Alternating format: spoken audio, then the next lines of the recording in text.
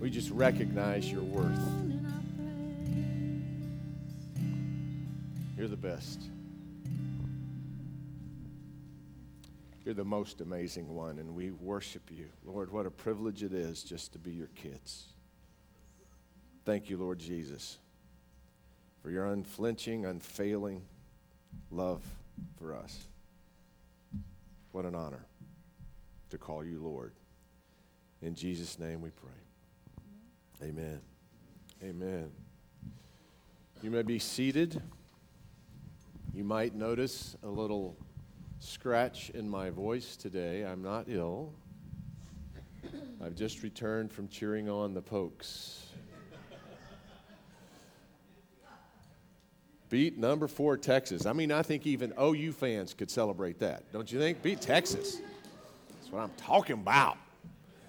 Man, what a day. What a day it was. But to worship Jesus, even better. Even better. You know, we've been talking about fresh ways to share our faith, really, how to have a greater quality and quantity of our spiritual conversations with others. And this morning, by an unbelievable serendipity phone call just this last Saturday, I've been in touch with Doug Pollock, and he's going to be joining us by Zoom conversation later on in the message, the author of the book that we've been looking at, God Space.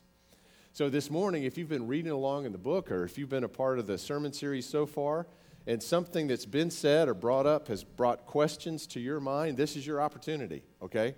Towards the end of our service, we'll be gearing up the Zoom call, and I'll play Phil Donahue and come out there with the mic and let you ask your question of the author of this great book and this new paradigm, really, of sharing faith. This morning in particular, we're going to be talking about the place that sharing our own stories have in these ideas of spiritual conversations, sharing our way into spiritual conversations. We've talked about serving our way, wondering our way into spiritual conversations. This morning, we're going to talk about sharing our way into spiritual conversations. And some of you right now are already saying, well, this one's not for me. I don't have any special story. What story could I tell? It makes me think of a little guy who packed his lunch one morning, and it wasn't even a lunch he would have shown to his friends. You know, it's kind of a P&J plane every day. This is what we do all the time because we live on the Sea of Galilee, and fish and bread's about all we have. So he packed his lunch, and he wandered in the crowd, probably wondering what it was all about. But Jesus used his fish and his loaves to feed 5,000.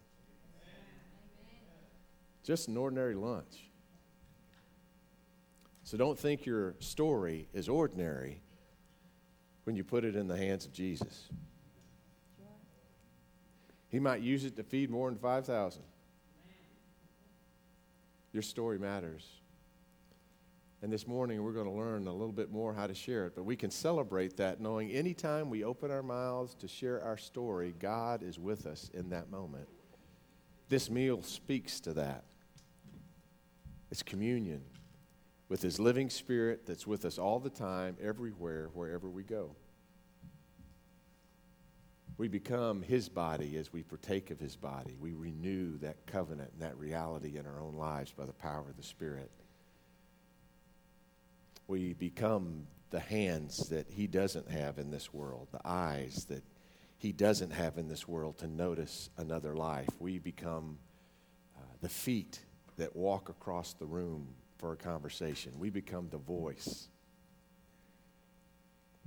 Love is just a word until someone walks into your life to make it real.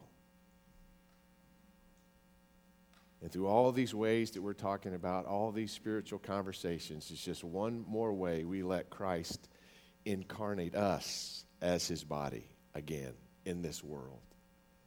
So come this morning to have your own sins cleansed. Let's partake of his body this morning for all its benefits to us. But let's not forget that even as plain and as ordinary as we are in the Father's hands, when we give ourselves to him in communion, there's nothing about our lives that he sees as a waste. Through the plainest of stories, he can feed multitudes spiritually. On the night in which Jesus came for us, he took bread and he broke the bread and gave it to his disciples and said, "Take and eat. This is my body, which is broken for you. Do this in remembrance of me." And likewise, after supper, Jesus took the cup. And he gave thanks to you, our Father. And he gave it to his disciples and said, "Take, drink from this, all of you, for this is the cup of the new covenant poured out for you and for many for the forgiveness of sins. Do this as often as you drink it in remembrance of me." And so, Lord God, in remembrance of you, we do these things. We pray that you pour out your Holy Spirit on these gifts of juice and bread and upon us, your people, that partaking of your body, your Spirit might animate us to be your body in this world. We ask these things in the name of your Son, who came for us and for anyone that we will ever lock eyes with. We thank you for his all-inclusive love. We celebrate it with this meal in the name of the Father and the Son and the Holy Spirit. We pray as your Son taught us to pray, saying, "Our Father, who art in heaven, hallowed be thy name. Thy kingdom come, thy will be done on earth as it is in heaven. Give us this day our daily bread, and forgive us our trespasses as we forgive those who trespass against us. And lead us not into temptation, but deliver us from evil. For thine is the kingdom and the power and the glory forever." Amen. Amen.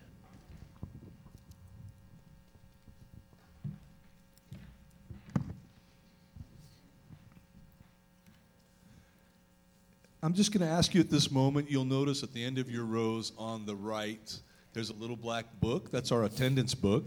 We'd love it if you could go ahead and fill out your name. And if we don't have your information, for example, your telephone number, your email address, we'd love to have that as well. During these times of COVID where we don't all get to see each other face to face all the time, it's so important to be able to communicate with one another of all the things that God's doing at the church, and so we know how to pray for you and stay connected. So if you would go ahead and pass that to the end of your row and fill that out for us, that would be a huge blessing. And speaking of blessing, we are so blessed. As I look out on this congregation, I see people who have solid families, babies and grandbabies on the way. I see people who have gone through sickness and are restored to health. And I see people who have been blessed financially and are comfortable and secure in what God's given them. But through that, we also give back to God. And we know that as he pours out his blessing on us, that he also calls us to pour that blessing back into his hands to be used for his kingdom purposes. And I thank you all for your generous hearts and for your desire to bring God's kingdom to fruition here on this earth during these very, very opportune times.